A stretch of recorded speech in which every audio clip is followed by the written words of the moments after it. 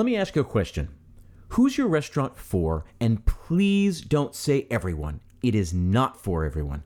For starters, 99% of the world's population has probably never even heard of your restaurant, nor can they easily get to your restaurant.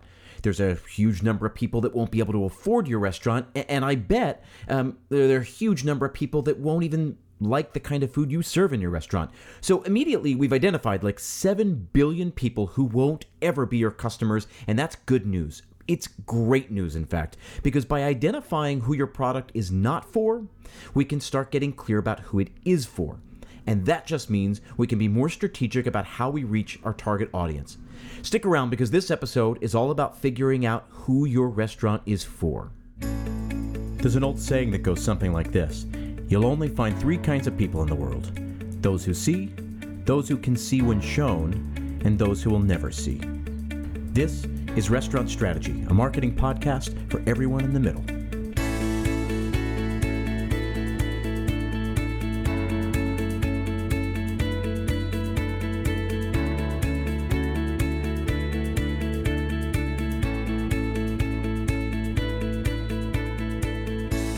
Ladies and gentlemen, welcome back. I want to thank you again for tuning in. My name is Chip Close, and this is Restaurant Strategy, a marketing podcast dedicated entirely to chefs, restaurant owners, and marketing professionals working in the hospitality industry.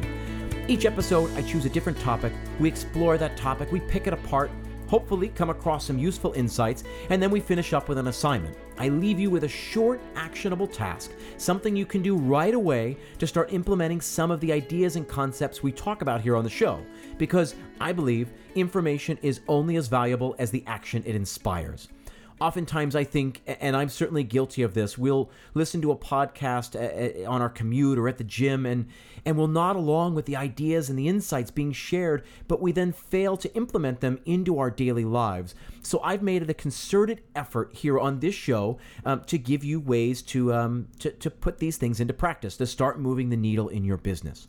If you like the podcast, I want to invite you to go ahead and subscribe. And if you feel so inclined, obviously, please go and leave a review. The more 5-star ratings we get, the more it just helps boost our visibility, which means we can reach more people and eventually start to broaden the discussion. This is the second in a 5-episode arc where we're talking all about the 5 marketing pillars. So this is something that I do with new clients. It's an exercise I do whenever I bring somebody new on to just help give them a strong base of knowledge to better understand who they are and what they're offering. So the 5 marketing pillars, as I've identified them, are identity, audience, competition, differentiation, and opportunities. And again, by being able to articulate answers to these questions, it's just going to give you a strong foundation for your business. It's going to allow us to do all the rest of the work that comes after. So I'm going to invite you, as I've invited you in the past episodes, to forget all about the fancy jargon. We're just going to go back to basics. We're going to keep things simple, and together we're going to learn to articulate exactly what it is you're selling and exactly who your product is for. Last episode, we talked all about identity, getting clear on the specifics of your business. What are you serving? What kind of experience are you offering? And how might you position yourself in the market? When we talk about identity, really, we're just answering that first marketing question, what's the product? So I'll remind you, back in the very first episode, we agreed on a definition for marketing. It really boils down to just 3 questions. What's the product? Who's it for, and how can we reach them? So pillar number 1, identity, is really about just making a deep dive into that first marketing question. The assignment last week was about going through a series of steps to better understand the identity of your place, to understand what it is you're serving. This week, we're going to talk about marketing pillar number 2, which is audience, and this is all about identifying who you're serving. When we talk about the who in the equation, marketers will often use the acronym ICA. Perhaps you've heard of it. It stands for Ideal Customer Avatar, and we're trying to get as specific as possible to determine who our product is for.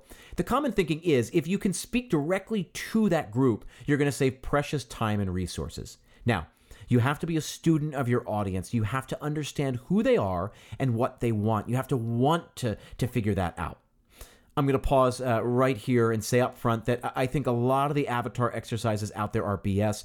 You can go on to other podcasts and websites and blogs and YouTube channels, and you can download them or see how other people do them. For me, I think they sometimes feel a bit generic and a bit textbook. You complete the exercise, you feel good about the results, but then you have no idea what to do with the results to start making a difference in your business. I've made two key differences to my avatar exercise, and we're going to get to that. At the very end, there is an exercise. That is going to be the assignment. I want you to try to identify your ICA, but we're going to do two key twists on it that I think are going to help make it actionable, to help put into practice some of the ideas that we come across. So we're going to get to that in a minute. First, I want to talk about how this can be effectively used in your business. So the best example that I know out there is Lululemon, right? The clothing company. They basically invented an entire genre of clothing. It's now known as athleisure wear. We're talking yoga clothes, right? Spandex and tights and sports bras and so on. They've revolutionized the entire fashion industry in a relatively short amount of time. And I want you to forget about how you feel about the company and the culture and what you've heard about the founder or the actual apparel. Right now, we're just going to use them as a marketing exercise, as a case study. The company's executives have stated that their ICA, their ideal customer avatar, is very specific. And I'm quoting here. It's a 32-year-old woman named Ocean who makes $100,000 a year. She's ambitious, she travels, and she works out about 60 to 90 minutes a day. That is the kind of specificity we need. It's that kind of specificity that's helped their marketing team do extraordinary work in growing the brand. Now, I often get resistance when I use this example with clients. They'll say, well, that's so narrow. Obviously, the company sells clothes to different people who don't fit that exact demographic. And of course, that's true. But here's the best part. The company only speaks to Ocean. Their messaging, imagery, colors, store design, everything is directed only to her. But the 22-year-old woman who just started working at Ocean's company aspires to be Ocean. And the 55-year-old executive remembers being Ocean. In many ways, she still sees herself as that woman. So, by speaking directly to their ICA, in this case, a 32-year-old woman named Ocean, Lululemon has found a way to connect with a broader audience. But they're able to stay true to who they are and who they're serving by maintaining specificity. The interesting thing is this. There are a variety of reasons why the company was successful early on. A big part of it was their business model, right? That Lululemon could be both the manufacturer and the retailer. They were able to cut out the middleman entirely, and they could then mass produce clothes, and instead of selling them at a discounted wholesale rate, they could sell them for full price and keep all of those profits. It's a very hard thing to do, but they figured out a way to do it. Kudos to them. But what they did was identify an underserved market. Fitness types who were tired of wearing baggy sweats to the gym. And think of the stereotype that we know now. A young mom drops her kids off at school in a Lululemon outfit. She goes to yoga class, then grabs lunch with colleagues or friends. This company created an outfit that she could wear all morning long. They understood her so well by getting so clear and understanding who they were serving, they could fill the need. They saw the problem and then solved the problem. So when identifying your audience, you're eventually going to look for pain points, right? You're going to look for the problems that they have. What problems can you solve for them? When you start going through the exercise to identify your ideal customer avatar, I'm going to ask you to focus on 5 key areas. Number 1, demographics. Number 2, geography. Number 3, behavior. Number 4, psychographics. And number 5, problems or pain points. So at the beginning, consider demographics, right? These are the details like gender, age, income, marital status, family, education, occupation. Obviously, men and women are both going to eat at your restaurant, but maybe your place caters more toward one or the other. Maybe one gender has the buying power or is the decision maker. For example, Buffalo Wild Wings. It's an all-American sports bar. You got wall-to-wall TVs broadcasting all kinds of sporting events. It's got an upscale pub menu focusing primarily on different varieties of fried chicken wings. The key demographic I think we can all assume is men. So this kind of specificity doesn't limit us. It just helps us get more clear and focus in our work. As an aside, I think we can all agree also that not all men are the target audience for this place, but by focusing on demographics, we're able to just trim it down and focus ever so slightly. We move on. The next is geography. I want you to consider where your audience lives, their actual neighborhood. How do they get to you? Car, train, subway, boat, plane. I want you to think of that part of their experience, right? Their commute to get to you has a lot to do with the overall dining experience. Was it easy to get to you or difficult? Was the dinner good enough to for them to go back, given that it might have been inconvenient? Was it good enough for them to tell their other friends about the restaurant? But then I also want you to think about what kind of a home they live in, an apartment or a house. Do they own or do they rent? This helps us get a clearer picture of their daily life, what their daily life is like, which helps us understand where this restaurant fits in. Following that line of thinking, I also want you to consider their behavior, meaning what are their likes and dislikes? What are some of their interests and hobbies? What do they do with their free time? Where else do they go out to dinner? What are some of the other ways that they spend their discretionary income? Next, we're going to talk about psychographics, which is my favorite of the bunch. And if you've never heard of the term, you're not alone. Up until a few years ago, I had never heard of it either. But this is where we focus in on the mindset of our audience as opposed to the superficial details. So understanding the demographics of our audience may help in certain situations, but the psychographics help us understand what they want out of life, what they aspire to, what they're afraid of, what are their ambitions. So, for example, perhaps we run a restaurant in a college town, and it seems to me that we'll have two key demographics. On the one hand are the students, and on the other are the faculty and the staff. So we separate out the population based on age and probably income level, which may or may not be helpful to us. If we want to open a quieter place that will cater to an older crowd, great. We have that audience. We know that audience, and now we can start finding ways to reach them. But think about the things that might cross those demographic lines, right? What are things that certain students and certain faculty may have in common? For example, a sports bar. There may be a sports bar that will cater towards students and faculty. That's where psychographics comes in. Finally, we put all of that together and we're going to want to identify problems or pain points. We want to put ourselves in our audience's shoes to see what problems need solving. Modern marketing, it has been said, has everything to do with empathy, seeing the world as someone else sees it, which is perhaps the hardest thing to do, but also crucial. So to review, demographics might help us identify pain points in certain situations, like the example I used with the college town. Geography might help us in other situations. For example, there are no good restaurants between the highway and the new residential development that just opened up in town. So think of how many people take that route home every day. Perhaps there's a need to be served. When looking at the behavior of our ICA, we're going to be able to better understand what's important to them. We're going to understand what they value enough to spend money on, and then figure out ways that we can fit into their lifestyle. Again, psychographics help us identify needs that may not be immediately visible when looking at demographics, behaviors, and geography. And then finally, once we have a clear picture of all of the first four categories, we're going to do the fifth, which is where we identify the pain points of our audience.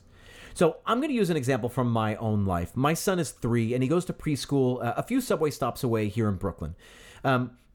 In our neighborhood, we don't have a lot of good neighborhood restaurants right off our subway stop. And I gather that's probably true for some of the other subway stops out here in Brooklyn. But sometimes when I go to pick up my son, he's 5 subway stops away, we're starving. It's getting late, and the idea of heading all the way home to then prep and cook dinner sounds awful. There are 3 good neighborhood restaurants within a walking distance of his preschool. And a lot of times when we eat at one of those restaurants, we see other parents with their kids. Those restaurants have identified a common pain point among the parents of the school. Now, the school has a mix of ages and races, all different income levels, and parents from different backgrounds and upbringing. So you can't split us up based on demographics. What we share is the behavior of picking our kids up from the same preschool at about the same time. We all share the geography problem, which is that we're all lacking decent neighborhood restaurants off of some of the other subway stops where we might live. But then the psychographics, we all want a normal meal every so often, a meal that has nothing to do with hot dogs and fish sticks and pizza. We aspire to show our kids a nicer meal, a more elevated experience. So this is going to be your assignment this week. I want you to identify your ICA, your ideal customer avatar. As I said at the very top, there are 2 key differences to my exercise versus a lot of the other exercises you'll find out there. You can go onto YouTube and you'll see hundreds of these exercises from online marketing gurus, and they're all varying degrees of the same thing. But again, I'm making 2 key changes to mine. So that first step is I want you to work through the 4 areas we discussed: demographics, geography, behavior, and psychographics. You're going to write down your answers, but then I want you to assess those pain points. So that 5th category is a key difference to this. A lot of other avatar exercises out there just have you identify the audience, but I want you to identify what the audience needs, right? So that's the first change. That's the first difference. The second key difference, and this is the last piece to the exercise, is I want you to think about the answers, and I want you to figure out a real person in your life who fits this avatar. If you can picture them clearly and picture their problem, you'll be more apt and more able to solve their problem. You'll be able to better serve them, because that's what this is all building towards. You're going to solve a specific problem for this specific person. Like me with my son and the other parents picking their kids up from preschool. The restaurants in that neighborhood know how to cater to this group. At 5 p.m., we are all their target audience. So think of who this is for, someone you know, and imagine what has brought them into your restaurant in the past, or what might bring them in, or imagine the other places they dine out at and think about why they go there instead of your place. What problem do those places solve for them that your place is not solving?